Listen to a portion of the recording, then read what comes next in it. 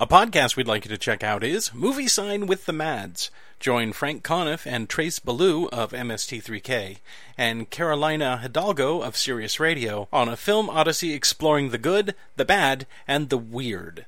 You can find Movie Sign with the Mads on SoundCloud, iTunes, and Google Play. Just search for Movie Sign with the Mads. Excuse me, what the hell's going on out here? Nick's scared because his eyelids are jammed and his old man's here. We need a live rooster to take the curse off Jose's glove, and nobody seems to know what to get Millie or Jimmy for their wedding present. Right. We're dealing with a lot of shit. Well, candlesticks always make a nice gift, and maybe we could find out where she's registered, maybe a place setting or maybe a silverware pattern. Okay, let's get to it. Hello, everybody, and welcome to Late Seating. I am Jason Harding. And I'm Steve Shives. Hey, Steve. Yeah, Skip? You want to come to the office for a second? Oh, okay. Shut the door behind you, would you?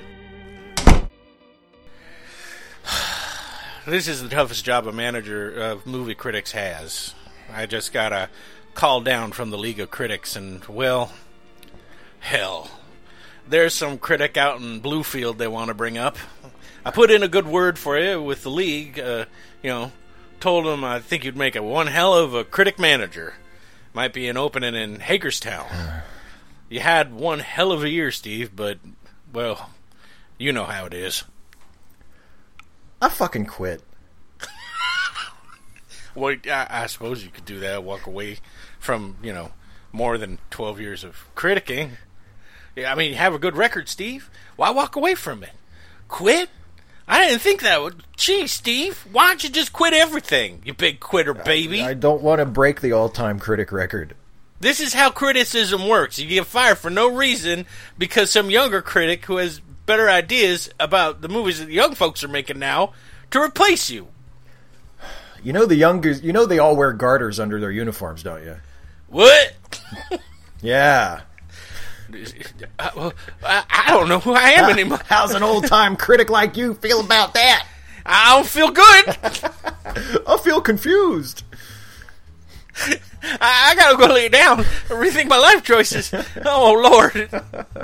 Hey, everybody. Confused Guess what? yet? That opening bit didn't say anything about what we do about the show, but some of you thinking that I just fired Steve. I really did. He doesn't know yet. He still thinks it's a joke. I can hear you. I think talking quietly into the microphone, he won't hear what I'm saying. No one ruined that illusion for me. It's the only way I can make it through these is if I pretend that me and you, when I talk to you like this, you, the audience, that Steve is just like staring out the window, right, Steve? Oh, yeah, I was just thinking about how I can't wait to do this show forever. Oh, God, I feel so bad. He's not really fired, okay? It was just a joke. Anyway, on this show, since we're going to get around to what we do eventually, Steve and I take a classic film and we give it a fresh review to see if it lives up to its reputation, whether that reputation is good or bad. And this time around, we're going to take a look at one of the movies that has a lot to say about people fucking each other, or baseball. Pretty much either one. The movie we're going to review this time is the classic American film about baseball, fucking voodoo, what else is there? Philosophy, a really, really explicit poem by Walt Whitman, like grossly, very wow, hokey smokes. Walt. Like, yeah, really uncomfortable literature course in college. The movie we're going to review is Bull Durham. Right, Steve? That's it. Hey, you got any trivia you want to share with the audience before we start? No. What? No wonder I'm firing you, son. I know. Kevin Costner actually hit 2 home runs during production. That's right. Kevin Costner got cast because he actually played minor league ball, didn't he? Yeah. Or did he play ball in college or was it minor league? I don't know. He was athletic though. He knew how to play the game. Yeah. This is pure Costner. This is Costner at the height of his masculine powers, and at the height of his ability to deliver lines in an unconvincing fashion with absolutely no well, although he inflection at all whatsoever. Although he did top himself a few years after that with his Robin Hood film. Oh yeah, where he doesn't try at all. where he has an English accent for like particular sentences and then just forgets about it. Well, that's a good bit of trivia. I don't think I have any trivia either. I failed. I'm firing at myself. Come on in here, me. Yeah? You suck. Get out. Okay. Podcast is yours, Steve. Bye-bye, everybody. I'm leaving. Jason's gone. Now we can finally review the He-Man animated movie that I've always wanted to. We're gonna. Is that the Christmas one where Skeletor learns about the joy of Christmas through two Earthling children that get transported to Eternia? No, but we're doing that one too. Actually, no. There was a He-Man movie that was actually theatrically released. Okay, I'm hiring myself back to protect the audience from that review. But hi, everybody. We're never going to review any of that ever. Don't listen to Steve. Damn you! You ready to do the Who Made It? Yeah. All right. Bull Durham was directed by Ron Shelton, who went on to make other movies like White Man Can't Jump. Did he make that? Did he? I don't know. Yes, he did. Yeah, I think so. Produced by Tom Mount and Mark Berg. Written by Ron Shelton. Starring Kevin Costner as Crash Davis. Susan Sarandon. Why don't they ever marry me, Steve? Can you answer me that? Why can't they come find me out in the suburbs of San Francisco and knock on my door and say, I am for you, Jason Harding? Well, because she got out of stasis early and she already imprinted on someone else. She imprinted on Tim Robbins. God damn it. Not for life, though, apparently.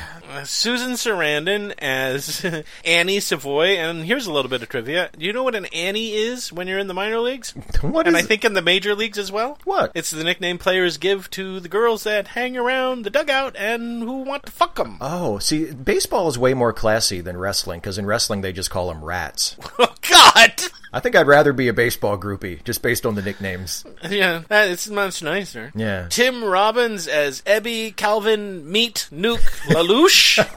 You know who the studio wanted to play Ebby? Oh, no, who? And I'm so glad they didn't get their way. In fact, Ron Shelton threatened to quit if they insisted on putting this guy in the movie. Anthony Michael Hall. Oh, no. 16 Candles, Anthony Michael Hall. No, that wouldn't work. No. I don't think 95-mile-an-hour fastball pitcher when I think Anthony Michael Hall. I barely think that when I watch Tim Robbins, but at least I still buy it. At least he's tall. Yeah, he's tall, but he has the physique of someone who sells suits for a living. He does not have the physique of someone who plays baseball. Not even in the late 80s. No, not really. Okay, Trey Wilson as Joe Skip Riggins. Robert Wool as Larry Hockett, William O'Leary as Jimmy, Jenny Robertson as Millie. Oh, I forgot to mention Trey Wilson, who plays the manager, and also played, you might recognize him as the guy who plays the father in Raising Arizona. He's a great character actor. He's a fantastic character actor who, unfortunately, a few months after this movie came out, at the age of 40, died of a brain aneurysm. And we were robbed of this actor right after that. So I'm glad that this was he does a great job in this movie. Yeah. And I'm glad for the performances we got, but I just wanted to bring the entire podcast down so that we'll all be sad. We start out sad, like a J.J. Abrams movie, and then we get happy. Anyway, Robert Wool, in one of the few roles where I don't absolutely hate him, as Larry Hockett, William O'Leary as Jimmy, Jenny Robertson as that other Annie, but her name is Millie, also maybe Annie Jr., I suppose. Danny Gans as Deke, Max Patkin as a walking nightmare, I'm sorry, as himself. The clown prince of baseball, come on now. He's so gross. He's much nicer when he's not out in the field, but the rest of the time he's that uncomfortable uncle who thinks he's funny. Yeah. There are some bad traditions about baseball guys. This is one of them. I'm pretty sure he's not alive anymore, so I don't think he's going to get upset. But if any members of his family are listening, I'm sure he was a wonderful man, a great-grandfather, a fantastic great-grand, he was a nice guy all around. Or maybe he wasn't, and you guys are like, stop saying that. He would come in drunk and beat us all with a broken whiskey bottle. I don't know the man personally. I'm just saying, I kind of wish he wasn't. Yeah, we're just saying, professionally speaking, he was nightmare fuel. Yeah, there you go. Music by Michael Convertino. I guess he plays a real mean sex. By the way, this movie has some awesome late 80s sex saxophone in it, doesn't baby. It sure does. Cinematography by Bobby Byrne, edited by Robert Layton and Adam Weiss. It was distributed by the late Orion Pictures. A moment of silence for Orion Pictures, please. No, fuck them. And the release date was June 15th, 1988. Running time, 108 minutes. It was budgeted at $7 million, and it made $58 million, so it's considered a success. Yeah, and it sort of triggered a minor resurgence for a few years in baseball movies from Hollywood. Somehow, AFI's list, I don't think it's AFI, maybe it's Rotten Tomatoes, one of them stupid lists about sports movies, places this at 40 as far as sports movies go. I don't know, I would expect it to be a little bit higher, but I don't know. A lot of other lists have it as sometimes as number one. Yeah, it's I know. Generally ranked very high. Yeah. All right, Steve, you ready to go get our haircuts and the mullets and listen to some sexy saxophone music as we travel back in time in our red Porsche to watch this old-timey? I guess it could. No, it's not old-timey. This late 80s baseball movie? Yeah, let's just remember, breathe through your eyeballs and don't mess with a streak. No, never mess with a streak. Whatever you're doing, keep doing it. If you see him running around there with no clothes on, that person's crazy. You tackle him right to the ground, but without trying to touch too much of him, so the cops can come and take that streak away. Yeah, the streak. That's what you were talking about, right? Absolutely, yeah. Yes, clearly in this context, that's what I meant. That's why they called him the streak. Woo! He had mental issues from a pattern of childhood abuse. Boy, Ray Stevens is really getting dark, isn't he? He's insightful, isn't he? Yeah. This album is much more mature than It's Me Again, Margaret. I mean, clearly he's matured as a writer. He'll always live with the longing to run around with no clothes. But thanks to the prescription medication, he keeps his urges under control. There you go. It was a breakthrough. None of our audience knows what the fuck we're talking about. They may have seen the infomercial for the best of Ray Stevens at one point. Maybe. Flipping through the channels, they saw that commercial. Like, oh, it's that guy who sang that song that my grandmother really likes. It's the guy my grandparents think is really funny. All right, we got in the Porsche. We got to go. Yeah, Come on, sorry. Go. Yeah, we're burning gas. Come on, the team bus is going to leave. We got 12 days out on the road. We got to go. Okay, let's do it. All right, here we go into the world of Bull Durham. Yes, Steve? Yes. Take us away. Into the Carolina League. Okay, so we start out with the opening credits. There's sort of like a baseball picture montage. Old-timey baseball photos. Old-timey, because they want to set the hook right away. This movie, hey guys, guess what? This movie is about baseball. Yeah. But we're showing major league photos of major league players, but this isn't about the major leagues. No, it's about bait and switch. Exactly, but they want to get all the baseball romantics in the audience to make sure that we're going to stay for them. Getting all, I remember baseball. Yeah, exactly. Game ain't like it used to be. Nah, now there's blacks in it. Yeah. People getting up and walking out of the theater when Grandpa, Jesus Christ. What's next? Koreans? Oh my God. People getting up and walking out of the theater when the picture of Jackie Robinson comes in. Not in this lifetime, buddy. I have to close my eyes when I watch baseball whenever I see someone that's not white playing it. Sorry, guys. Goddamn Dominicans and Cubans coming up here playing our game. Mm-hmm. Yeah, the credits are all photos. There's this song playing, which I like to call the Yes song, because that's the only lyric in the song. Right, Steve? Yeah. Yes. It's like a gospel-y kind of song that never either gets started or finishes, because it's just, yes, yeah. For the entire thing. I'm like, what are you agreeing to? There's someone off mic going, do you like baseball? Yes. Do you really, though? Do you like getting paid to have your song as the opening song of this movie? Yes. Yeah. So after the credits wind down, we meet one of our lead characters and our narrator, which is Annie Savoy, played by Susan Sarandon. I know. And she explains to us that every year she chooses a different member of her local minor league team. Well, first she says that she believes in the Church of Baseball. Right. Baseball, she's tried all the other religions, and baseball is the only thing that's ever worked for her. Which, unless you guys in the audience haven't guessed, since this is the second baseball movie we've done, simply because we love baseball, that Steve and I are members of that church. Oh, yes. Yes. When there's a later scene where Kevin Costner's character describes Major League ballparks as being like cathedrals, and I was like, yeah, totally. Yeah. Pretty much. But yeah, so yeah, she's a lifelong baseball fan, and she thinks about baseball in very deep religious terms. And she also knows a lot about the game. Oh, yeah, she does. And her local minor league Class A ball club is the Durham Bulls. And she looks so good. She's an attractive lady, Jason. She's an attractive so lady. good looking. She's so good looking and she's smart. And she likes baseball. You know what she is? What is she? She's the manic baseball dream girl. Yes, totally. Absolutely. She's the jaw-droppingly hot and intelligent woman who knows more about baseball than you do. Yep. Exactly. She's a magic lady. She's a magic lady. And and every year she chooses one member of the team to sort of hook up with and also mentor in the game. Yeah, it's not just for sex. No, she just doesn't want to bone them. She wants to improve their game. Exactly. And to read them poetry. Yeah, while they're tied up to a bed. Yeah, because, I mean, how else are you going to get baseball players to sit still while you read them poetry? And as she says, men will sit through anything so long as they think it's foreplay. Yeah. And boy, that is such an accurate statement. Ain't it, though? I don't, because I've sat through so much crap, Steve. I dated Wiccans. I have heard so much stuff, and it's like, oh well, if this is foreplay, I'll go for it. Yeah, there probably weren't too many dudes watching the movie going, I don't get that. What? What's she talking about? I enjoy listening to about my wife's book club. Yeah. Or why no one at the office understands her. This is great. I hope she tells me about her dreams again today.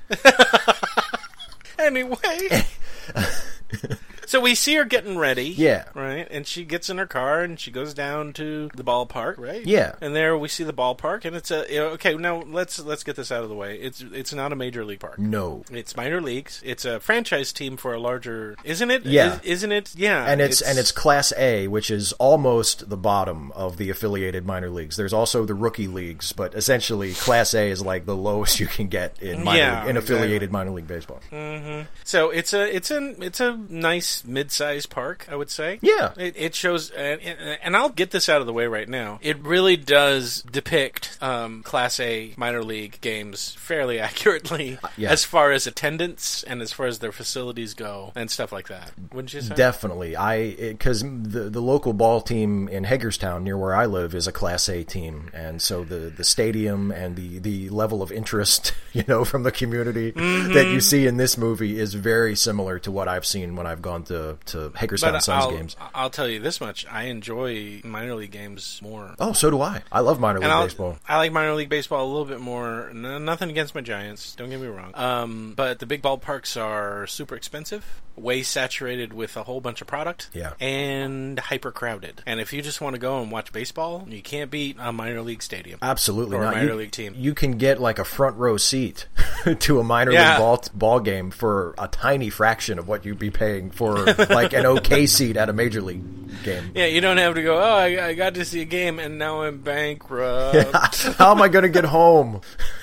The game was awesome. Now I'm just going to be stuck here. So she's sitting down, she's got little tiny binoculars and a whole bunch of notepads and stuff, right? Yeah, and I think at this point we meet Millie too, don't we? Yeah, no, not yet. Millie is the scariest mascot ever, and I'm not talking about the old man.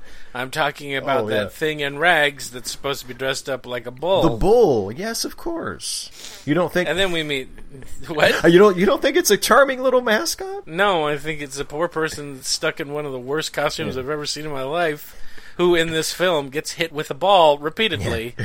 I'm really surprised that when they showed the mascot pull off his head, this person did not have extensive brain damage. It's kind of like the Minotaur at like a cut rate Ren fair, Thrill, ladies, ye gentlemen, at the Minotaur. Rar. Rar. This is Greek mythology. It's stupid. Shut ye up. Shut ye pie hole, peasant. Yeah, okay, so...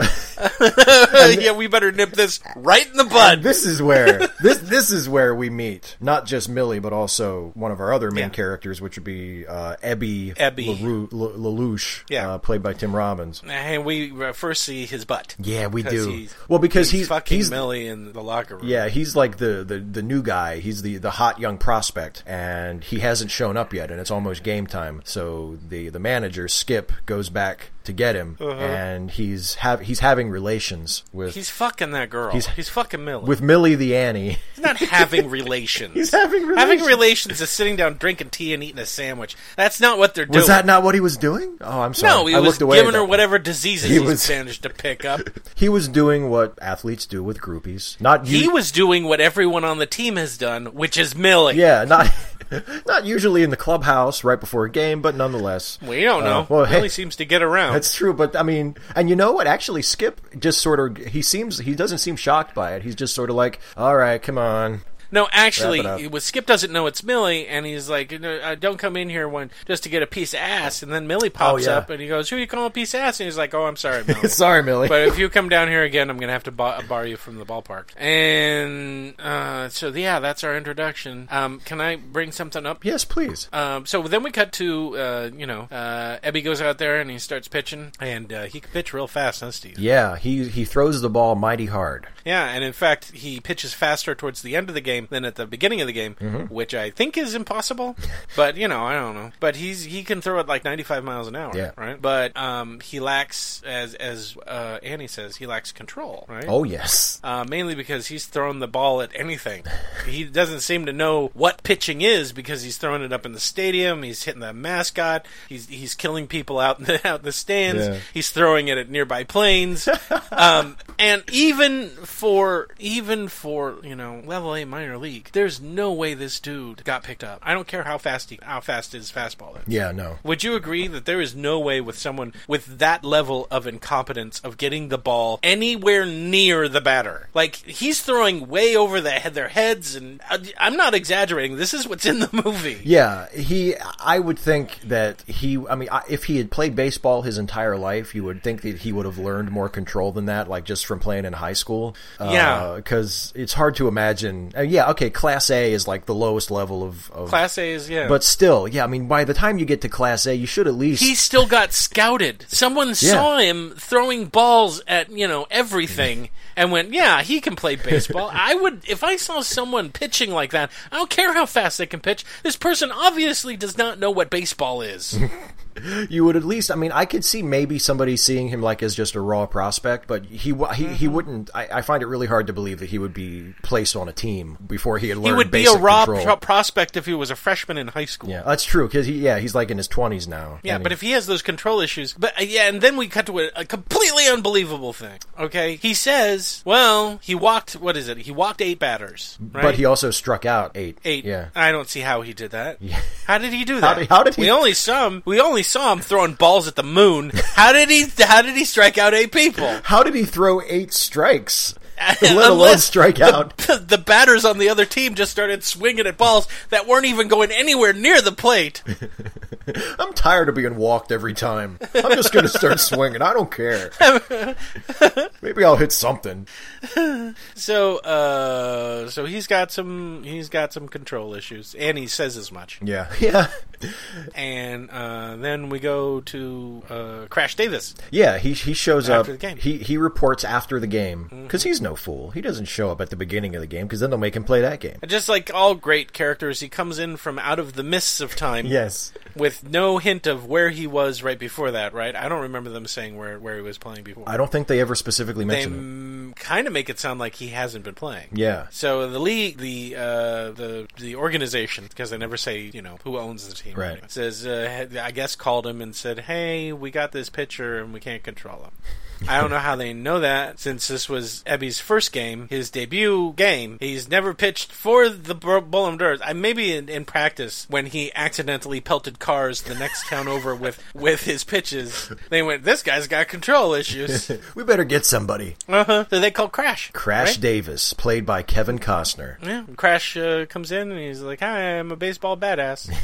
I'm kind of tired. I'm kind of over this baseball thing. Yeah. And that's how I'm going to put I'm kind kind of over baseball. And they say, hey, Crash, here's the thing. You get to play baseball every day, and you get to mature the kid, because we think this kid could go to the major leagues. If you can teach him what he does out on the field when he wears a baseball uniform, if you can convince him that he's playing baseball and he's supposed to throw the ball at the catcher's mitt, that would be awesome. Do you think you could do that? And what does Crash say? Well, he's not too happy about it at first. No, what does he say? He says, Steve? I fucking quit. Yeah, fuck this fucking game is what he says. Fuck this fucking game. Because I've got to now handhold some rookie who doesn't know what the fuck he's doing. Yeah. And he's kind of done. He's kind of tired of the game. Yeah, he's facing the reality that he's too old, basically, to have a major league career at this point, and he says that. He's not going to go I'm anywhere. too old for this shit. Yeah, so take that, Danny Glover. Actually, I think Danny Glover said it first. But anyway. So Crash is done. Yeah. Or is he? He walks out of the office, and he pauses, and then he comes back in, and apparently he's going to do it. Okay. He says, I'll take the job, or something. I don't know. What do we cut to, Steve? What do we cut to? Oh, they're at the bar. bar. They're at the bar. Yeah, the whole team is hanging out at the bar that night, and nobody knows Crash yet. Yeah, and Annie. Oh, Annie's hanging out with the old guy. Yeah. Who's actually much nicer when he's not being a weirdo clown dude when he's spitting water all over the place. When he's not quote unquote So entertaining gross. people. when he's when the audience isn't patronizing him. Yeah. With polite applause. They're in a bar. There's dancing. Millie is now kissing on some other guy because she wants a twofer. She wants two in one night, I guess. Yeah. And Crash walks in, right? Yeah, he's sitting at a booth, right? And doesn't he send drinks over? He sends a drink over to both Max, Yeah. who's playing himself, Yeah. and to Annie. And then he comes over and he says, "Hey, how you doing?" And she's, was this before or after she started wanting to dance with Ebby, who is dancing with everybody? Yeah, Right? yeah. Because I think Crash comes over and he talks with Annie for a little bit, and then Ebby comes in to interrupt. Right. And he's like, hey, you want to dance? And that's when Crash is like, no, she's going to dance with me. And he's like, whatever. And then Ebby's like, I'm going to fight you. Let's go fight. I'm an asshole. We're going to fight now. And Crash is like, okay. So they go in the back alleyway. And then Crash says, look, I don't believe in violence. And then all the guys are like, you're a wussy. Come on. Let's fight. And he's like, hey, I know what to do, right? We're going to have a baseball fight. Exactly. He pulls out the baseball that he carries with him at all times. Exactly. It's his little friend that talks to him. Yeah. Crash, we're too old for this. Stop it. I love the game. We're too old for this. We should go find something else. You'd make a really good PE teacher. No. You be quiet, Spalding. Stop controlling me, Spalding. You do as you're told. Crash, don't use me as a weapon again. I gotta teach this kid a lesson. He hands the ball over to Ebby, and he says, tell you what, Meat, you throw this ball as hard as you can at me. And Ebby's like, I'll kill you. Spalding's like, this is going horribly wrong, Crash. What did I tell you? But Crash tells him, no, you're not going to hit me because you're thinking about it too much. You got $1 million arm, but you got a 5-cent head. Yeah, and he says you couldn't hit water if you fell out of a fucking boat. Yeah, man, he is just burning him. And so, Abby attempts murder. Because at 95 miles an hour, if that ball hit him in the chest or the head, there is a potential for him to kill him. Yeah. Oh, yeah. So, but he doesn't. He throws Spalding wide, and he crashes through the window. And kills somebody inside the bar. And kills someone inside the bar. Spalding's like, what have I done? No, this has gone horribly wrong. And then, that's right. Ebby tries to throw a punch at him. Yeah. At Crash. They start wrestling. And Crash drops him with one punch. Yeah. And then he says, hey, I'm your catcher. Let's go have a drink. Let's be friends. Yeah, are they ever really friends? I don't think they ever We'll talk about that later. We'll talk about it later. And they go back in the bar. They're having a drinky drink. Annie is dancing with Max. And then Annie comes back and says, who's coming home with me? Oh, no, she doesn't say that. She says, come home with me. Yeah. And they're like, which one? And she's like, both of you. And then you rub your hands together going, oh, wow, I'm going to see a threesome. I'm going to see Tim Robbins and Kevin Costner have sex with each other, I think, is what's going to happen next. And then Susan Sarandon is sitting off to the side going, I got winner. And you know what's weird about that scene is that we're going to call him Meat because that's what he's named for the rest of the film. Yeah. Ebby, who is now Meat. Meat seems a little weirded out by it, but Costner is like thinks about it for like a second and then he jumps up. Okay. He's like, okay, that's good. He's been around the block. He knows he knows what's up. So now we cut to Annie's shrine to baseball. Yeah, and Meat and Crash are sitting on the couch on opposite ends, and Annie puts a record on, and she comes over and pulls up a chair, and she says, okay, here's the ground rules. I pick a guy on the team every year, and he usually ends up having the best year of his career, because that's just how awesome I am. Yeah, I'm a great coach, and I fuck good. And I fuck good. And you two are the finalists, because I haven't chosen one yet this year, but it's going to be one of you two. Hey, it's me, Spalding. I think we should get the hell out of here. Come on, Crash. I think this season ends with murder.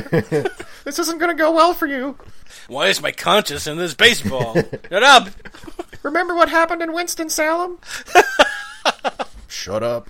So Meat's too stupid to be insulted or to have feelings about this. But Crash is like, I don't audition for dating people. That's not my speed. And then Annie does something that she does a lot, and she starts throwing dime store philosophy at him like crazy. And that doesn't work. And then Crash gets up, and she's like, well, what do you believe in? And he says, I believe in trite monologues that explain who I am. Yeah. And then he has the monologue that I think everyone has probably heard, even people who haven't seen the movie. All the things that he believes in. Yeah. Ending with what I believe in. I believe in long, slow kisses that last for days. I believe in long, slow kisses that last for days. I believe that underwear should be worn inside out. I believe that if I keep following the advice of the talking baseball that I keep in my coat, that one day I'll make it back to the major leagues. I believe that GMOs are bad for you.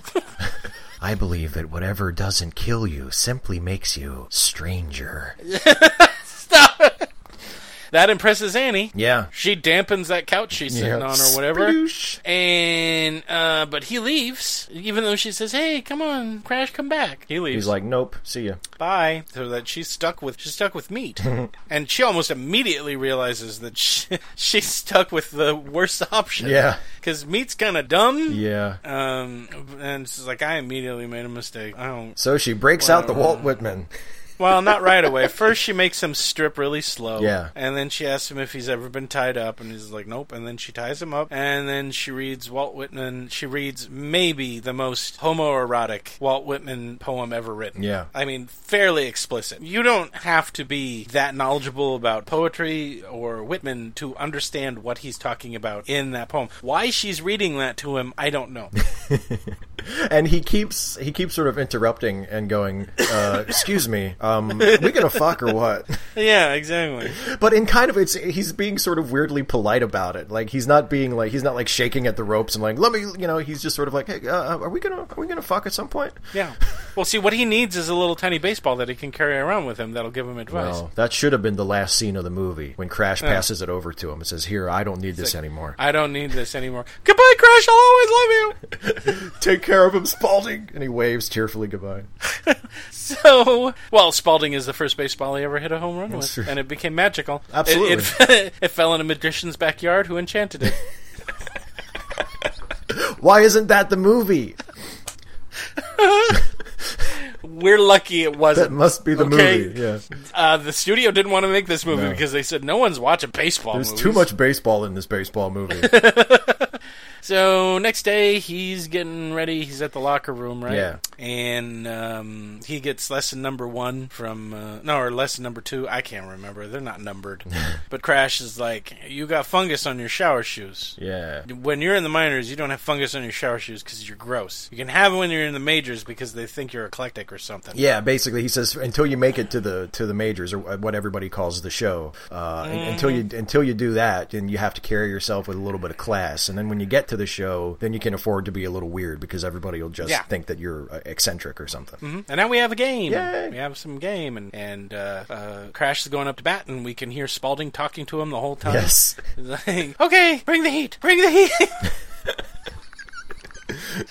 And he strikes out. Yes, he does. He hits 2 foul balls. After insulting the Bat Boy, which may be my favorite part of that whole scene, is he takes a timeout because he's thinking about Annie in his head. Yeah. And Spalding's like, Annie? Who's Annie? Who's this Annie girl? Wait, you're too much in your head. Get her out of your head. And he takes a timeout and he walks away.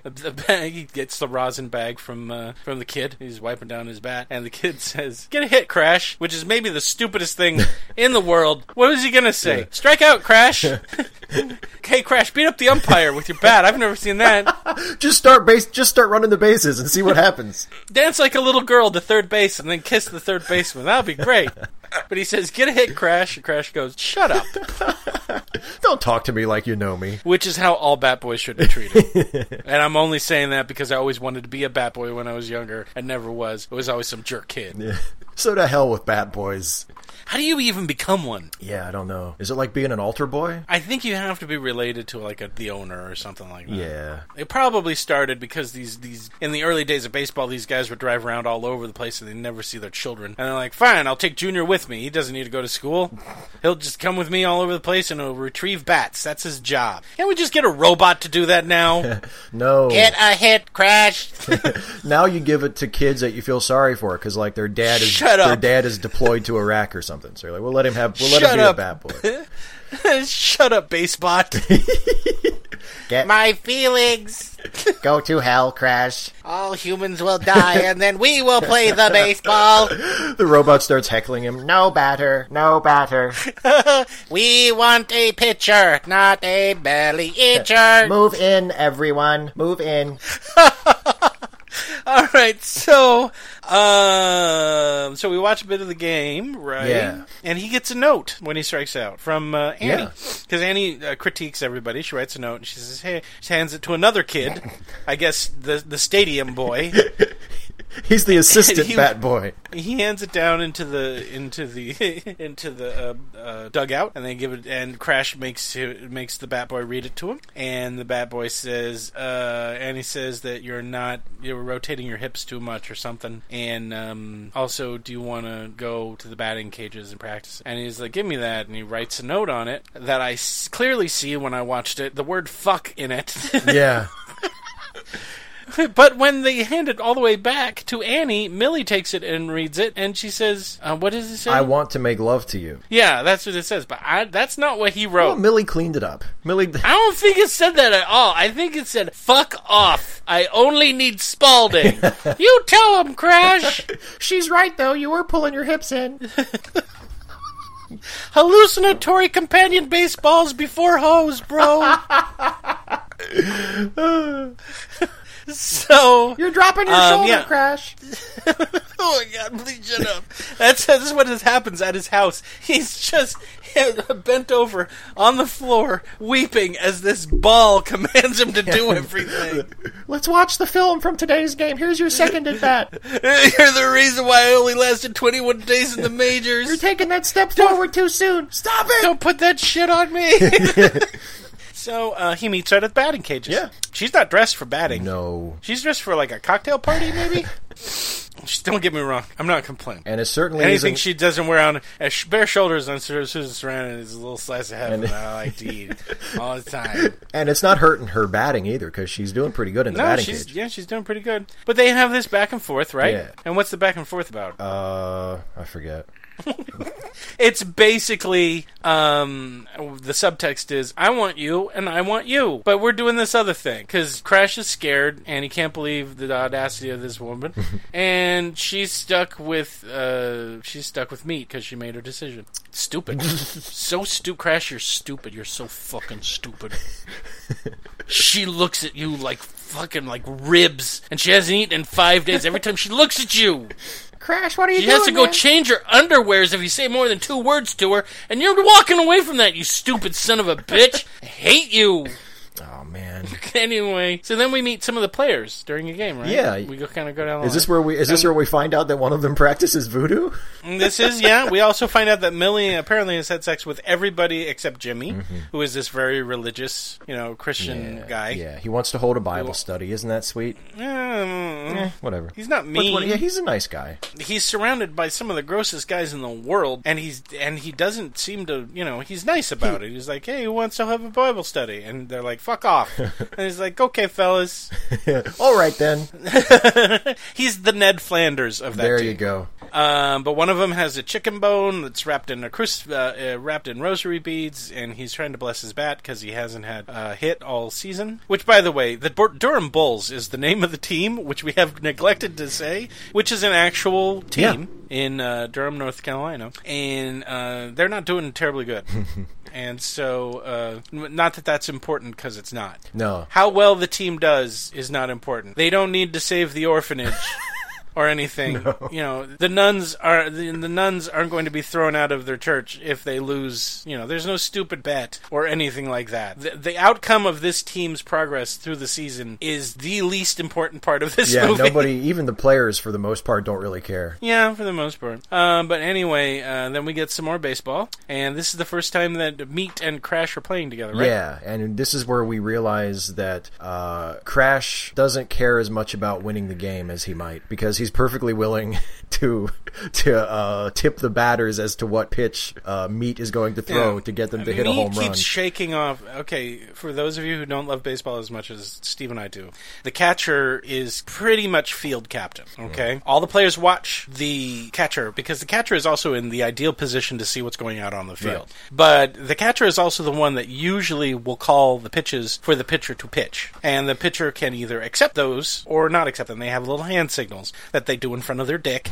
and then they either nod or they shake, they nod or they disagree. And Meat keeps shaking off Crash's signals to pitch. And he calls timeout, and he's like, stop shaking me off. And he's like, I'm going to pitch what I'm going to pitch, old man. You don't tell me what to do. I see you talking to that baseball. You could go back there and you shut up. And so that's when Crash says, he's going to throw a fastball to the batter of the opposite team. And I don't think it's so much that he doesn't care. It's more like, I think he's kind of taking the job seriously. He's got to prove to Meat that he doesn't know everything. Yeah, and he's got to prove to Meat that he has to listen to him, or there's no chance he's ever going to win a game. Yeah, he's never going to the major leagues if he doesn't start listening. So, he gives it to him. The guy who's batting hits a home run, hits the bull sign at the back that screams in pain, and its eyes light up red. And if you hit the sign, apparently you get a free steak. And the dude who hit the ball is just standing there, and Crash is like, look, I just gave you this pitch, you motherfucker, you better run. He said, don't stand there and show up my pitcher. Yeah, exactly. And then he goes back out to the mound, and he's like, I don't get it. I threw it. And he said, oh, well, that's because I told him. You gonna pull that shit again? He does. And the same thing happens. Not in this scene. Later. On, yeah. So we go to the... Crash apparently is great at giving advice to everybody, because the manager is in his office weeping into his hands about how terrible the season's going. and Crash says, get angry at them. They're a bunch of kids. Yell go at scare them. Yeah, and so he goes in there and he has one of the greatest baseball monologues ever, where he's like, you lollygag in the first, you lollygag in the third. And he said, this is a simple game. You hit the ball, you throw the ball, you catch the ball. I'm not going to make fun of it because it's one of my favorite parts of the movie. It is really, and don't forget, it opens with him throwing like a dozen bats into the shower. Bats into the showers. Everybody in the shower in 10 seconds or you're all fired. Mm-hmm. And that's when he tells them we have a 12-day road trip. We have a 12-day road trip. So you guys better figure out what the fuck you're going to do, or I swear to God, I'm going to escalate this. I'm going to escalate this to beatings if you don't start playing baseball. I'm going to have all of you pick up a bat and just take after each other, and the last man standing wins. And then he goes into the office and reenacts the scene that we just did at the beginning of this review, where he has to fire somebody. Yeah. The organization wants to make a change. Yeah. And they fire some poor guy, some nameless guy who we're not attached to. Actually, I think it was the guy who was trying to steal some voodoo earlier from the guy doing the voodoo crush. That's right. He was good call. He was in a slump, and I guess he just didn't get out of the slump in time. Oh, well. Now we cut back to Annie and Meat, right? Yeah. As they're getting ready to go on their road trip. We skipped a sex scene in there. They have sex, yeah. There's sex happening. Yeah, they have sex at some point. And she calls him Crash. Yeah, she calls him... Does she? Oh, that's right, she does. Calls him Crash, and he's like, Crash. That's a giveaway.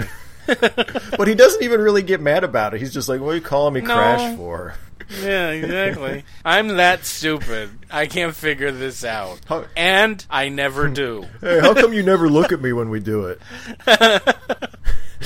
So they're getting on their bus, and she hands Meat a pair of garters. Yep. And she's like, okay, you gotta wear these garters when you're pitching. Okay. What's the reasoning, Steve? That it'll throw him off balance. And he'll pitch better. Okay. Bye. Then we have a scene of him playing the guitar and singing his song wrong. Yeah, which Crash does not care for. No, it drives him crazy. And then Spaulding's like, you better tell him you're in the big show, Crash. You're kind of violent and weird. People don't want to talk to you. Just feed him a bunch of crap about being in the majors.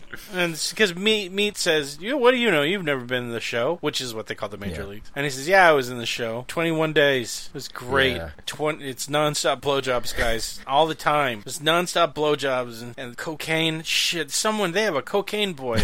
Like a bat boy, but with cocaine. And he comes up, and you just take a handful of it. You don't even have to snort it. You can pat it over your body like talcum powder. It burns, but holy shit, do you get high.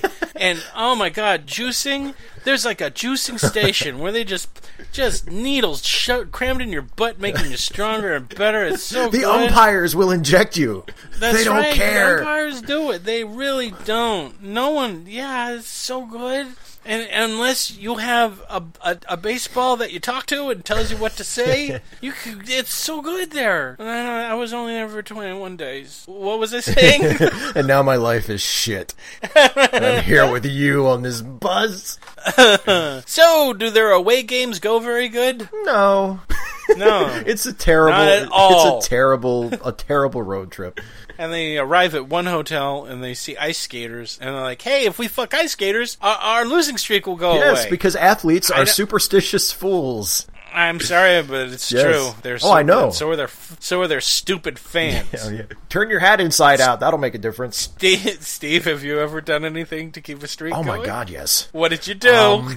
When the Orioles were in the postseason in 1997 and they were down to like their last game before elimination, the Orioles put on their website, they had a big, like just a huge text on their website that said, always believe, as long as there is an out or even a strike, there is a chance. So I printed it out and I put it on my wall. And I had it above like the TV as I watched the game. It didn't work.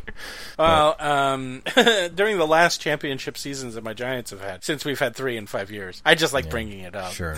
Yeah, the Orioles are 7 games out of first place. I'm convinced that the only way they keep winning is I keep killing drifters. It's blood magic. It's the most powerful magic there is. The years that I don't do it are the weird years they don't win. I'd say that's experimental proof right there. Exactly. It's been tested. Yeah. Anyway, but before they can do that, they go, oh man, you know what we need? We need to have a game called for rain. Yeah. So we can fuck these ice skaters without having to get up in the morning. And Crash says, hey, I know what to do. Let's destroy a ballpark, shall we?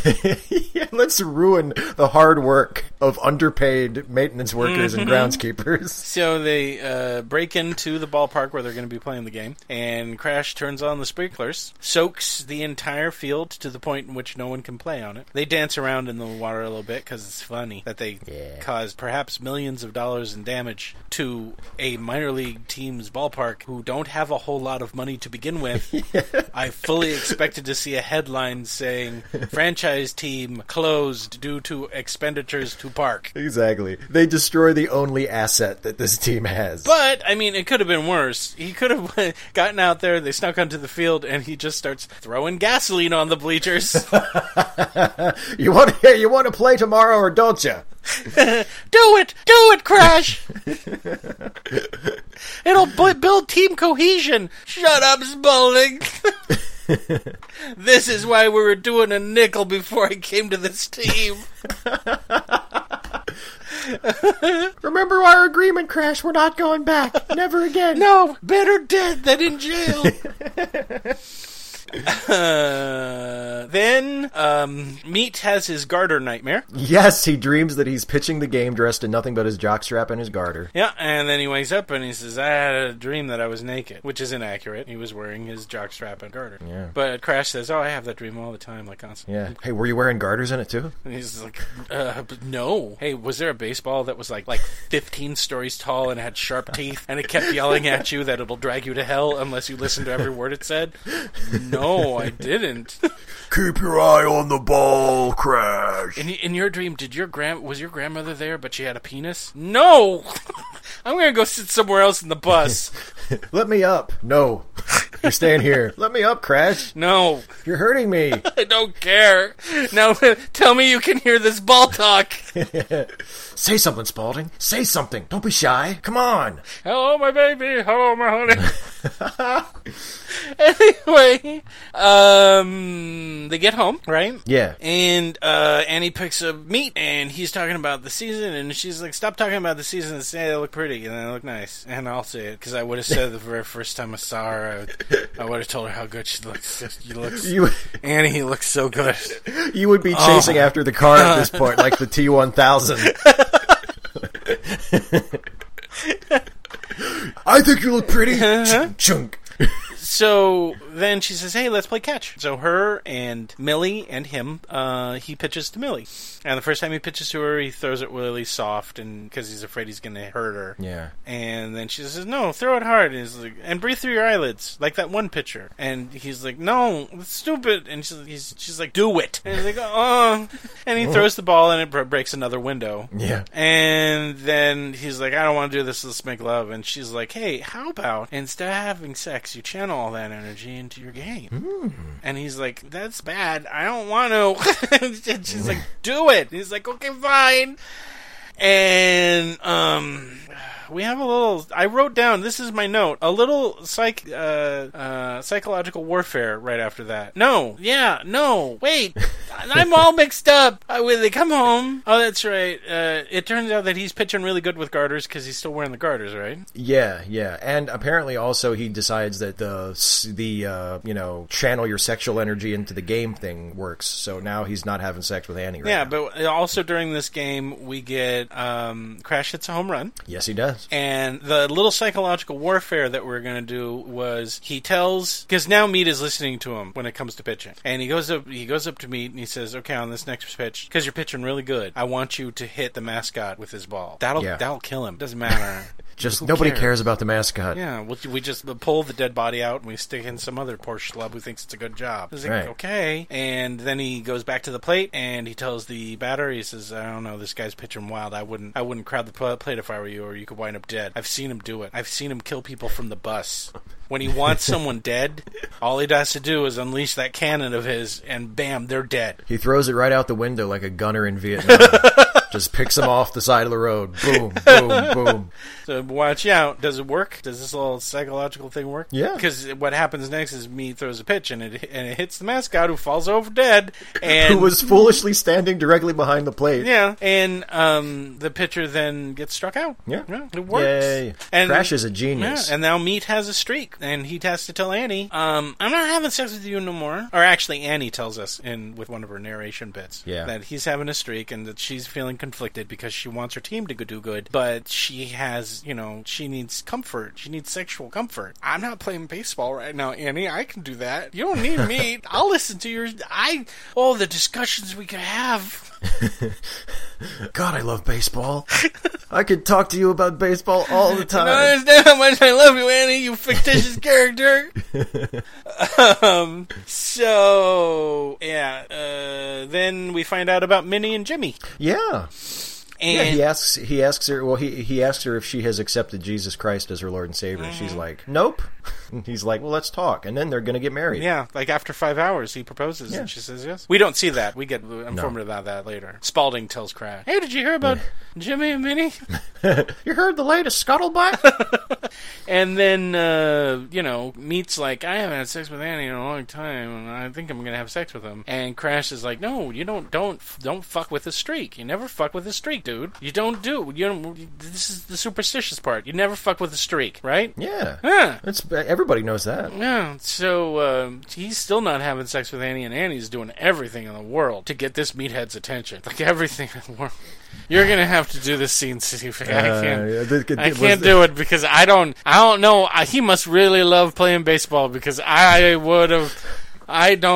never would have eaten the soup that you gave him. I would have just gone straight for it. Is this the scene where you were curled up in a fetal position, laying sideways on your couch, hugging a pillow? Stop! I could never have this woman. Trembling. Oh, God! Well, he's like eating soup, and then she's putting her legs up and taking my garters off. Yeah, and she tries to trick him into thinking that it's like a baseball thing. He's like, it'll help your hand-eye coordination. And at one point he says, "Are you trying to seduce me?" And she's like, "Of course not." No, she is. Yeah, and because eventually he stands up because he's almost as slow on the uptake as Mark from The Room. He just doesn't get it. And finally he stands up and he's like, you are trying to seduce me?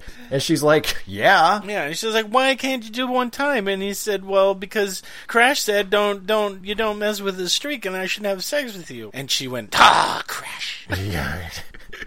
So what does she do? She goes to Crash's apartment. Yeah. And she says, "What's with telling Meat not to fuck me, asshole?" And he's like, "Hey, asshole, look, you know that you're not supposed to fuck with a streak. You should know that. And she's like, "Oh, Crash is right. Damn you." And then she says, "What, Steve?" She says that she wants Crash. Yeah, that's not my ringtone. My ringtone isn't her saying, "I want you."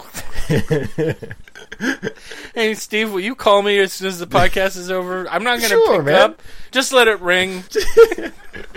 You're like sitting in your house going, what's that trick where you can call yourself? What's the number? And then she says, and then he doesn't want anything from her, and she says, "You're scared?" And he says, "Yeah, maybe a little bit." Also, I'd like to point out that when she comes storming into his room, he's drinking and ironing his clothes. Yep. Drinking. He's a swinging bachelor. And ironing his clothes. Like drinking whiskey and ironing. Well, that's dedication to drinking. Have you ever dedication to ironing?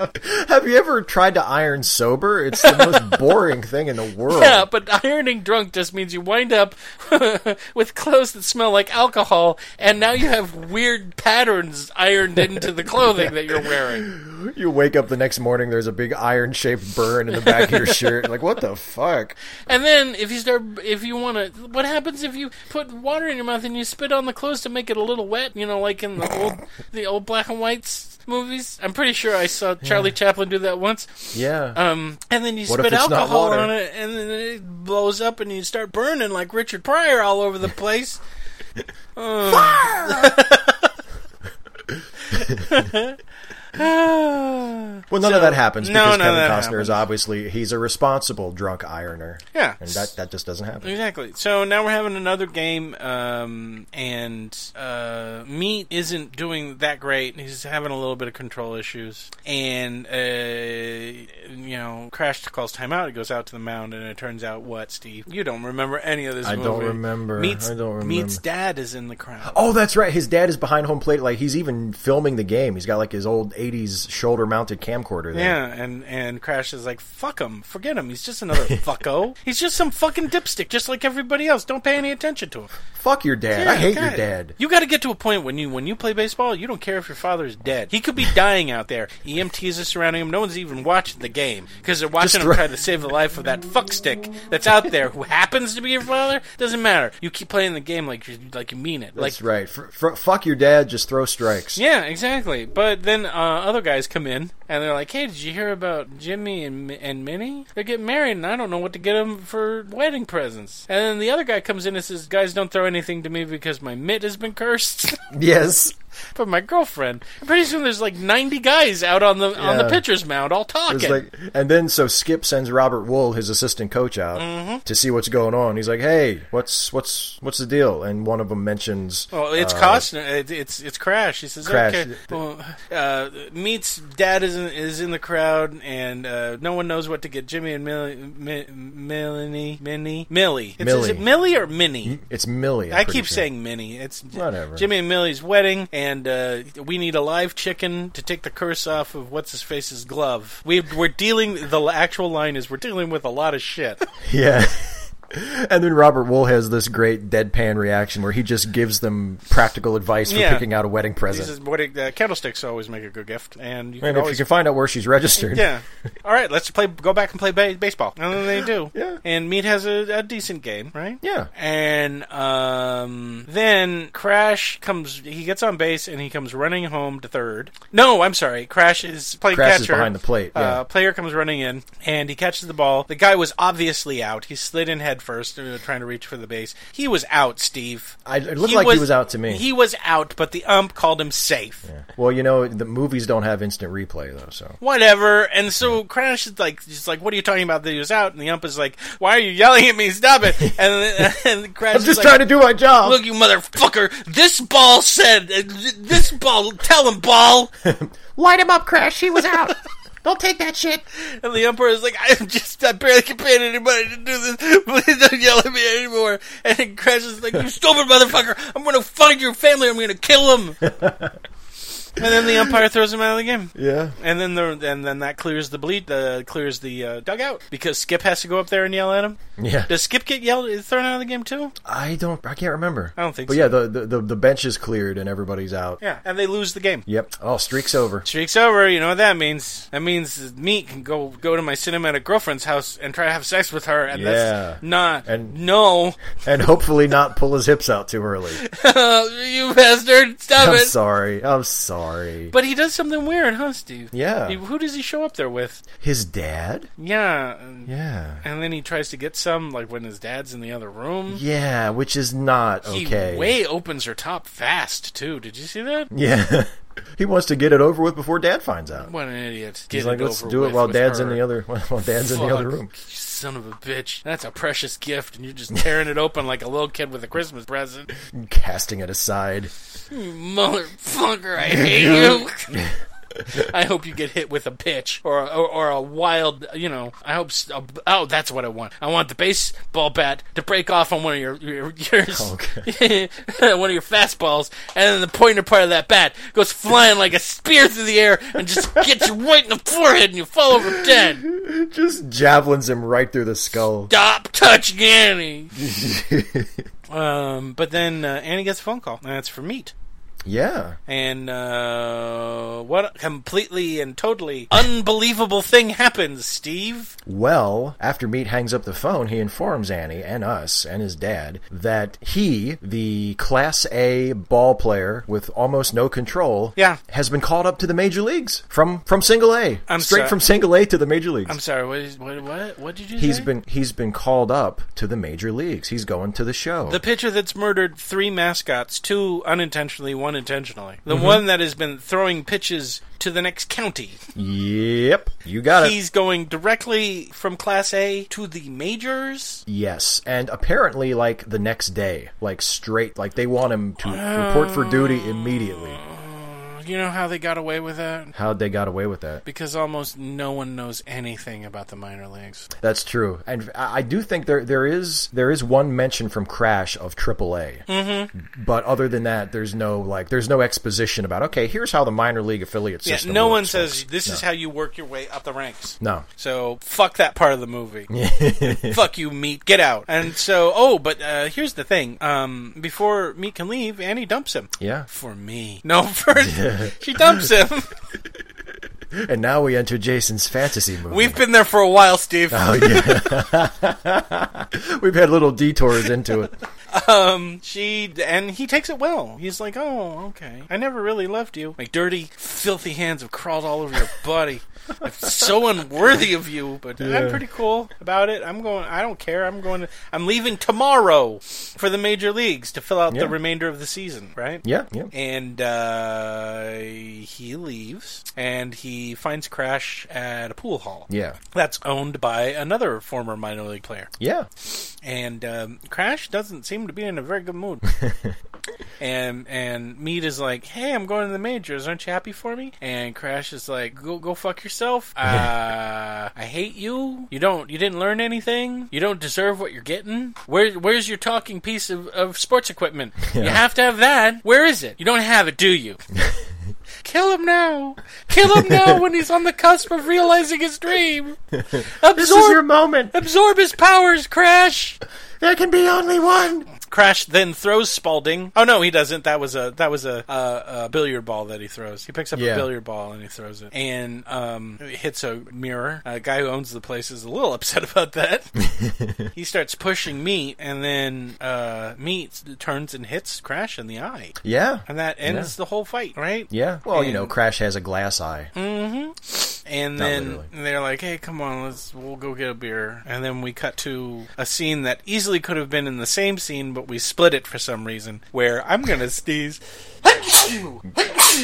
Oh, yeah. God, there it bless goes. Gesundheit. I did that to cover up my tears because this is an emotional scene.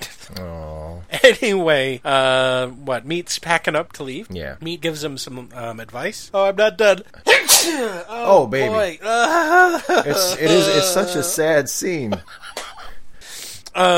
Right, and so he gets some last advice from Crash, and then as a reward for all the work that he's done for helping Meat get to the majors, what happens, Steve? Well, the organization wants to make a change. Yep, and then they fucking fire Crash. Yep, sorry. And then and Crash was like, but wait, I'm the only catcher who can get any kind of decent pitching out of him. Why don't they just call me up to the majors too? I could be backup catcher. No.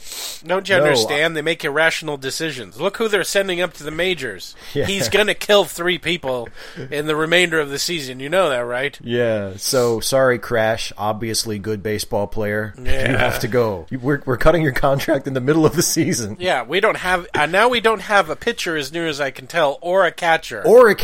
Yeah. But it doesn't matter because we now fade away. I'm going to have to keep the sneezes in, Steve, because now I'm congested from the sneezing, and people are going to be like, did he do coke? Did they cut and do coke while we were... We could just be a lot more energetic from this point on, and that would support the coke hypothesis. I don't want that to be the reputation of the show. 2 coke fiends. They were talking about baseball in the 80s. It was bound to happen. So now we cut to Crash walking around the night streets, yeah. And this is where we hear late 80s saxophone music. And that can only mean one thing's going to happen, right, Steve? Oh, yeah. Some sex is going to happen. With me? Is it going to be me and Annie? Finally? Did you quantum leap into Kevin Costner? Can I? Do you have a machine that'll do that? Will you please be my Al and Ziggy, please? Theorizing that he could have sex with Susan Sarandon with fictional characters in movies.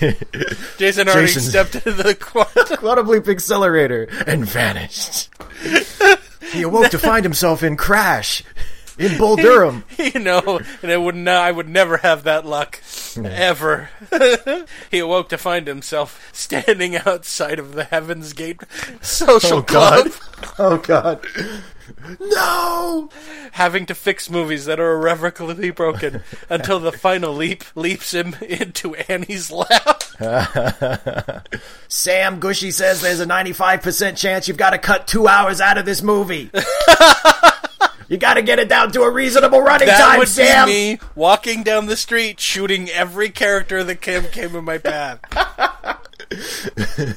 I'm gonna make this movie real short. There, it's a short subject now. It would be the train with all the bad guys in it going over and crashing, me stepping right on Sam Watterson's neck, and then Christopher Offerson gets one hole in, and then his stupid girlfriend gets one. We're talking about Heaven's Gate again. We gotta get out of this. We're haunted. We're haunted people. We were just about to get to the part of the movie that I don't want to recap. You have to do it. You do it. Okay. Well, Kevin, Crash and Annie have some sex. No, they fuck. She undresses him. God damn it! I'm taking the headphones off. And they're on the bed, and then they roll onto the floor. And then she grabs the leg of like a table. And then it's the next morning, and they're having breakfast, but then they stop and they have sex again. Yeah, so yeah, they fuck. And then Kevin Costner leaves. Yeah, he leaves a note and an apple. Yeah. She seems okay about it. She says it's not the first time that she's ever received a note. I would leave you so much more than a note. I'd never leave. You'd be tied to that bed forever. Yeah, I'm going to a dark place. You crossed the line just there. I don't care anymore. Do you remember where it was? But he drives away and he goes finds another team someplace. Yeah, actually, he joins another real life minor league team, which is the Asheville Tourists. Yeah, which actually play in the South Atlantic League, which is the same league where my own beloved Hagerstown Suns play. So you can see how far he falls. And then he breaks this is something we neglected to mention. He's really close to breaking the minor league record for most career home runs. Yeah, which he doesn't want to do necessarily, or at least he hasn't wanted to do before, because it's sort of a backhanded compliment, because it means that you've been in the minors long enough to hit that many home runs. Exactly. And also, I think he has a feeling that once he does that, there's nothing left for him to do. Yeah. And then he does it. He breaks the minor league record. No one comments on it. No one mentions it because no one watches minor league ball and no one cares. And then Crash comes back, right? Yep. He's sitting on Annie's front porch and he says, I quit. I'm done. No more baseball for me. I'm thinking maybe I'll become a manager in Visalia. Maybe, I don't know. And Annie's like, I quit too. I'm not sleeping around with guys anymore. She's not going to sleep around with guys anymore. Nope, she's going to stick with Crash. No, she's not. He's going to Visalia. There's no way this relationship lasts past them dancing together at the very end over the credits. I don't know. No, he goes to Visalia. She stays there. Okay, you know what? Okay, so that's what they say. And then we watch them dance at the end. Mm-hmm. Yep. And then there's credits running over it. And then what happens is that he goes to Visalia. She does not follow him. They never see each other ever again. And then she starts listening to these weird things called podcasts. She moves to San Francisco. No, don't indulge me in this, dude. I'm sorry. We'll go down a deep hole, and all it'll be is weeping when we actually do the review of the movie. Yeah. I can't believe it. But, hey, was that the end? That's the end, yes. They dance, and the credits come up, and we fade to black, and that's the end of the movie. Okay, Steve, what did you think of this baseball classic, Bull Durham? You know what? I might surprise a few people by saying this, but I thought it was good, but I wasn't crazy about it. You're not surprising me. Maybe some of the listeners at home. It's a baseball movie. He'll love it. Oh, they love that crap. I enjoy being right so much. I'm the stuffy British man that listens to all of the late seating podcasts. I predicted their reviews 95% accurate. This won't be like the Independence Day review. I could have sworn they would have hated it and would not recommend it to anyone. Oh, wasn't I surprised, Benson Mum, when it turns out that they both recommended the film? Yes, well, you were very, very surprised. Nearly dropped my bloomers. I had to adjust my predictive algorithm after that one. Both my monocles fell out. Why not just wear glasses, sir? Because I am upper crust and glasses are for the heathen dirt people. I wear monocles. It's not pretentious enough, don't you know? Glasses may be good for you, Benson Mum, but not for me. Now you're interrupting my podcast about this basic ball movie. What if I want to correct the vision in only one eye? I wanted the other monocle makes my eyesight poor in the other one. I like switching it up. It's a little game I play.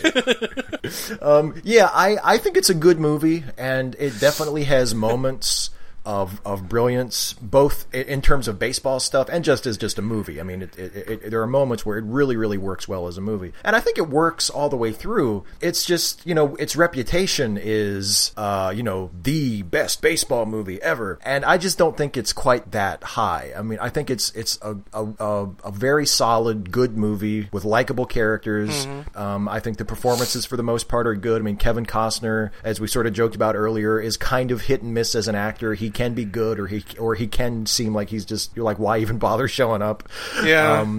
For the most part here, he's good. I think the role is written to sort of play to his strengths as an actor, and I think it's a good movie. I've seen him in better stuff. Oh, so have I. I've seen him in better baseball movies. I mean, he was better in one particular other baseball movie. He was much better. Oh absolutely.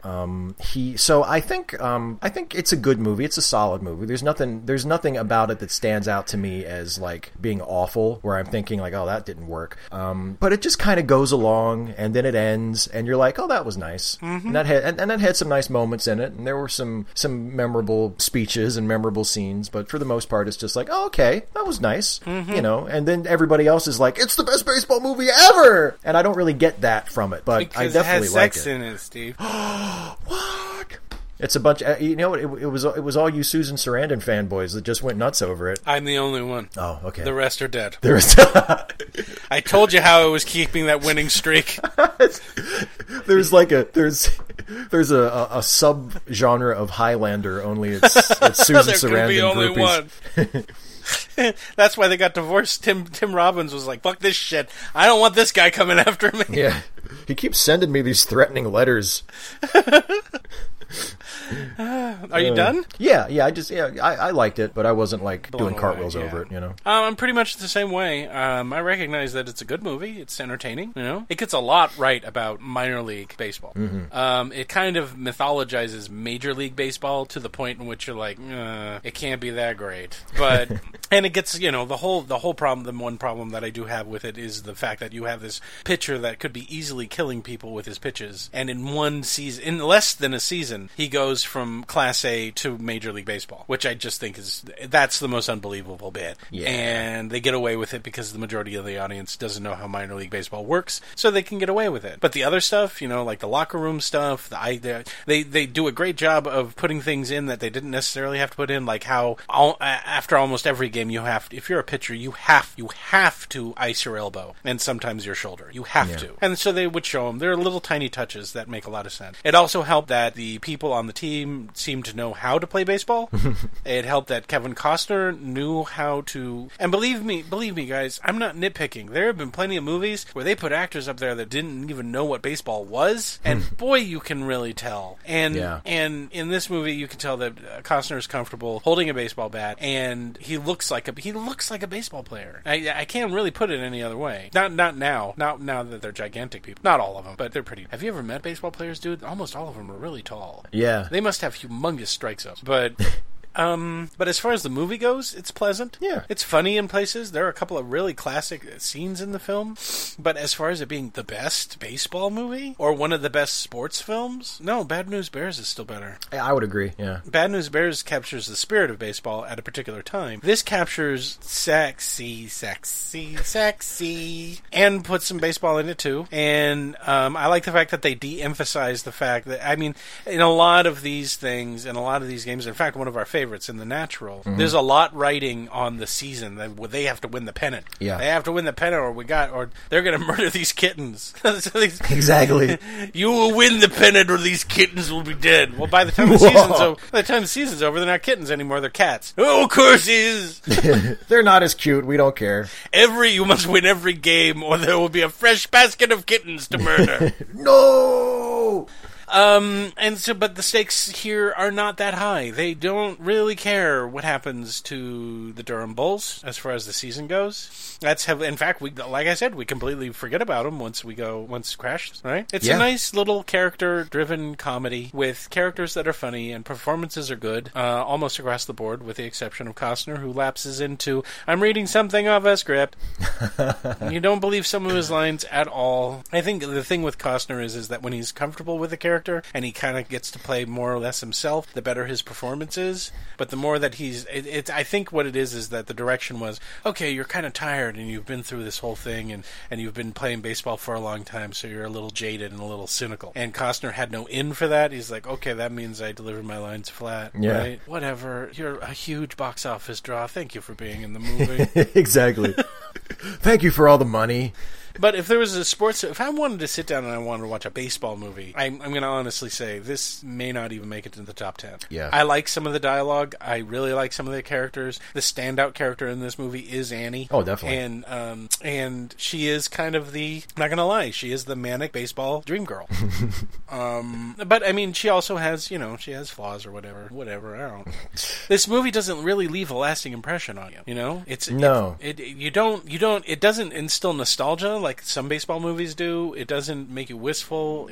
Annie has a lot of monologues about how great baseball is and about the church baseball and all that stuff. But she's so pop psychology, pop philosophy driven, a lot of her dialogue in regards to baseball, that it kind of makes her love for it inaccessible. Yeah. In a way. So it becomes unique to the character. Don't get me wrong. It makes her character unique and it speaks to her character, but it's not something that most people could readily relate to because it's just this huge stream of philosophical blather that comes out of her mouth. She's basically like a beautiful baseball-loving Deepak Chopra. The best thing about the baseball is the quantum level of baseball. Exactly. She even does that. She talks about quantum physics and shit. I know she does. But, like I said, there are other movies out there that sports films that I like more than this. It's not a bad film, but is it like the classic film that everyone needs to rush out and see, or they're going to have, a disappointing movie experience and their knowledge, they won't feel comfortable until they see it? No, you don't. Right, Steve? Yeah, right. I mean... So, recommend or not recommend? I think I can go not recommend on this one. Whoa! I'm not gonna recommend that you don't see it. Like, I'm not gonna tell you to stay away from it. But I feel like it's not one of those movies where, like, if you Steve, don't watch okay, it. Let's pretend one of the grandmas that listen to our show is at the video rental store. I know they don't exist. Just go with me at this. Okay. And she has in her hands Titanic or Bull Durham. Oh my God! You're telling me this is like Sophie's Your Choice. grandma, not a grandma. Your grandma This is a key moment. She doesn't have Spalding the baseball to tell her what to do. She's all there by herself, and she's my like, God. "What do I want to watch on my old VCR? Titanic or Bull Durham?" Oh God! What would you tell her, Steve? We recommended Titanic, didn't we? No, we didn't. We hated that fucking movie. We did not recommend on Titanic. We did not recommend that movie. I would say, okay, so Granny has Titanic in one hand and Bull Durham in the other. And if she doesn't make up her mind soon, the clerk, who is in the only movie rental place in the country, is going to stab her in the neck with a pencil. Because all he wants to do is close. She's been standing there for 3 hours looking back and forth between Titanic and Bull Durham. What do you do, Steve? Oh, man. And Granny doesn't drive, so I'm probably sitting outside in the car. Just like, crying. Oh, God, Granny, come on. I would say I would tell her to get Bull Durham. Yeah. So is it recommend or not recommend, Steve? I see what you're doing. Yeah. If we don't recommend something, we're telling people don't go see it ever. You're wasting your time. It's awful. Fine. Then I guess it's recommend. We recommend with caveats all the time. That's true. What I was going to say before you interrupted me you with the said cruel not hypothetical recommend. scenario. You went, I not recommend this bitch shit. I hate it. It's the most awful thing ever. It's in the same league as when we did Heaven's Gate and the Don't Ten ever Commandments. see it. It's garbage. This is why Ebert didn't like giving star ratings. I know. No, I was going to say that. I don't feel like it's the kind of movie where if you don't see it, like, you'll be closing yourself off from a huge part of our culture. Yeah, exactly. Like, it's not like a movie. I mean, it's a movie that a lot of people know, but it's not a movie that you hear referenced like all the time. No. So I think you can do without it. But for the sake of Granny, yeah, I suppose if I will you're, say yes. I would flipping recommend through your channels and it's on, and you don't have anything else to do, you're not wasting your time. It's an entertaining film. Yeah, it's not a bad movie. Yeah, it's not a bad movie in any way, shape, or form. But Especially does it live up to got- the hype? Yeah. No. Nope. And that's why I'm going to say not recommend. Hated this movie. Goodbye, everybody. You bastard. No, I bastard! recommend the film. If you love baseball, I would strongly recommend, because there's a lot in here. If you're a baseball fanatic like Steve and I, there's a lot to recommend it. But if you aren't a baseball fan and you like the romantic comedy kind of stuff, yeah, it's not bad. It's better than most other romantic comedies that I've seen. Oh, That's yeah. for damn sure. But it's not something that you have to rush out and then watch and then show all your friends and then memorize dialogue from and then proclaim it one of the best movies ever made, one of the best baseball movies ever made, one of the best sports movies ever made. It's not any of those things. It's an enjoyable film. It's an enjoyable film, and it's got one of the most beautiful women in the world in it. And you get to see her have sex with Kevin Costner. I'm sorry. Can I reverse my review now? I don't recommend it. Don't ever watch it. Oh, and by the way, there's no nudity, so don't get all excited Yeah. if you think you're going to be seeing her all naked all over the place. I mean, you get to see them have sex on a bed and on the floor and in a bathtub and on a kitchen table, but you never see any nudity, right? No. Not even Millie. Millie, you don't even see naked. That's the only true. naked thing you see is Tim Robbins' butt. So, Tim Robbins' butt fans out there, highly recommend. But for everybody else, I recommend it, but it's not like... Right, Steve? Right, yeah. You don't feel like you have to run right out and see it. Whew, okay. All right, Steve, let's recommend something else. Okay. You want to recommend something else? I don't know. I mean, we do it every time. I guess. I probably should have thought of it. You did? What? Oh, wait, I did. No, I did. Well, I mean, the problem with recommending movies based on a baseball movie is that all the other good baseball movies are kind of, already super well known. Mm-hmm. So it's difficult to choose. But I have chosen another well-known baseball movie that I don't think we recommended last time. We may have. Did the Bad News Bears, but who cares? Yeah. Who gives a shit? Just go watch it. Recommend the Bad News Bears. Do it. Yeah, How dare you? It's a great movie. Seriously, listen to our review of it. I dare you to do it. Shut up, Spalding. Go back to Crash. He still needs you. Have you seen him lately? We're separated. It didn't work out between us. I caught him fingering a Rawlings baseball.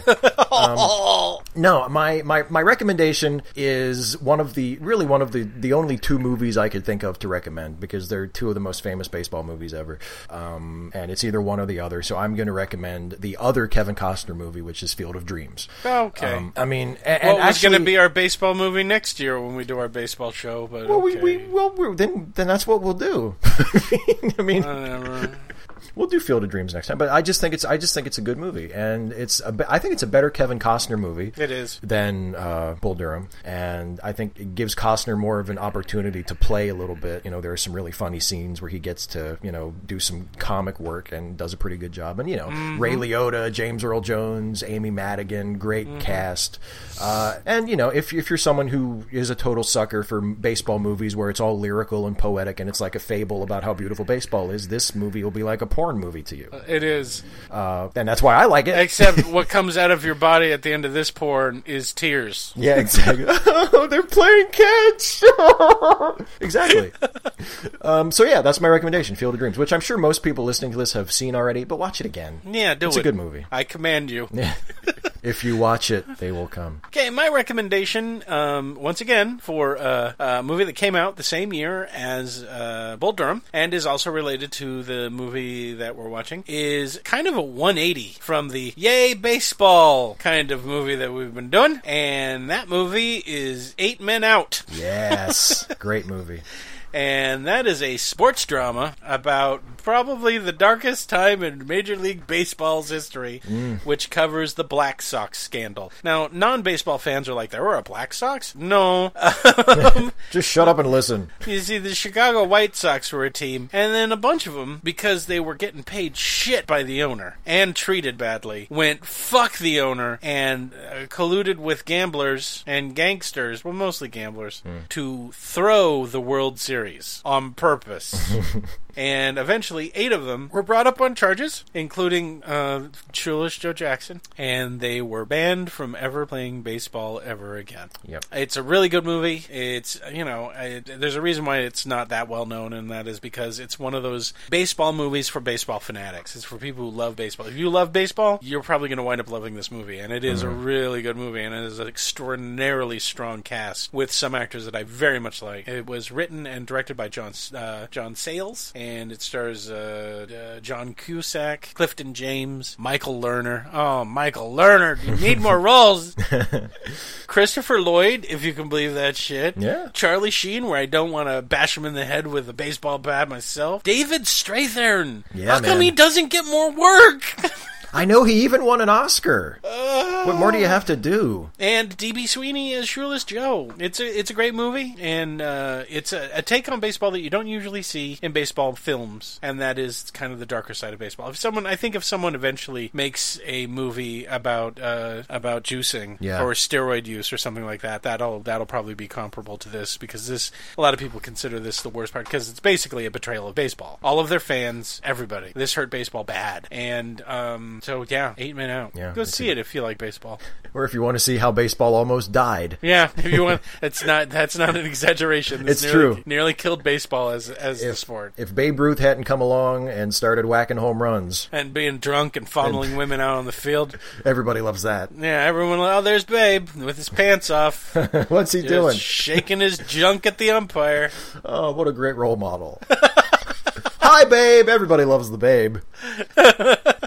All right, that's it. We need to You say guys- what we're doing next. We need to say what we're doing next. No, that's it. We're done. No. Oh, yeah, we do. Hey, guys, we're going to do another review soon. And it's going to be in October, and you know what that means. I got to break out the super scary voice. Ooh, kids. Next month is October. And last year they thrashed Dracula, which I was in, and I thought was a pretty good movie. But Steve said it was bad, and Jason said it was bad. And I put a gypsy curse on both of them, so that they now have to do scary movies all through October. And what is the scary movie that they're going to be doing first in October? We're gonna dip back into the Universal horror grab bag. Oh. And we're gonna pull out another Universal horror classic. Oh, Abbott and Costello meet the mummy. Yeah. No, did we tell you already? Abbott and Costello meet the Boston Strangler. Abbott!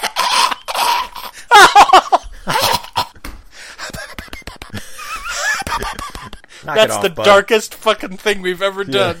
Well, you said Boston Strangler. I just went to the obvious place. Where Lou Costello is strangled? Try doing Who's on First. Shut up, Now, Lou. you I'm trying to motherfucker. read. And then nothing. No. What am I going to do now? I'm not funny. I'm abusive. We're not doing that. Oh, then what's the scary movie? Is it the creature from the Black Lagoon orders French fries? Yes. Pretty sure that's a movie. Yeah, it's probably one. You know, they were wringing it dry by the end there. No, actually, we're going to do one of the other classic originals, which is the classic James Whale directed, Colin Clive and Boris Karloff starring Frankenstein. That cocksucker.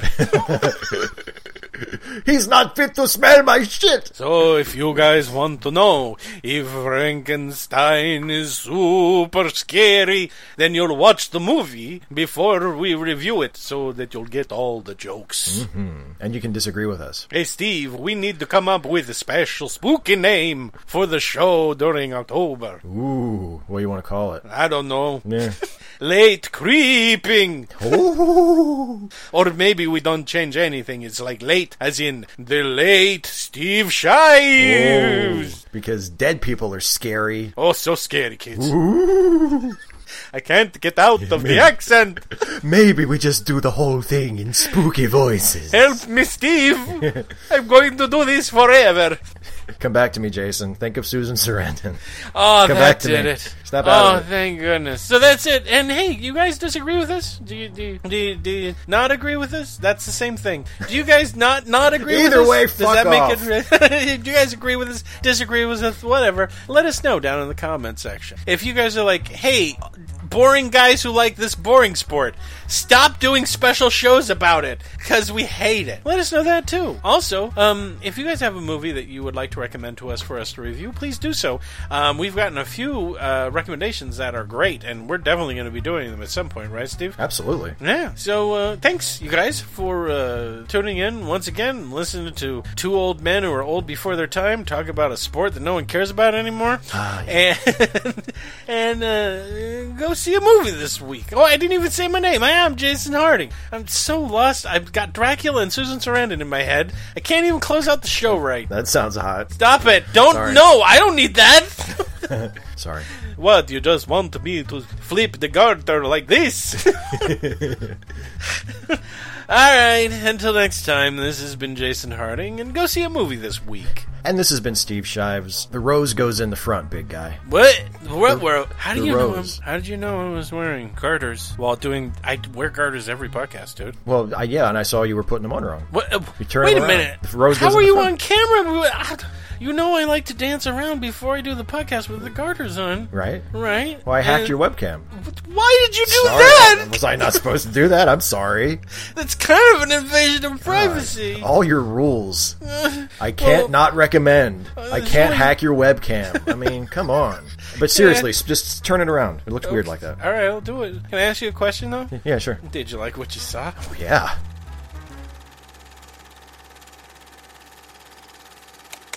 Late Seeding is a Lemmy Listen podcast production featuring Steve Shives and Jason Harding.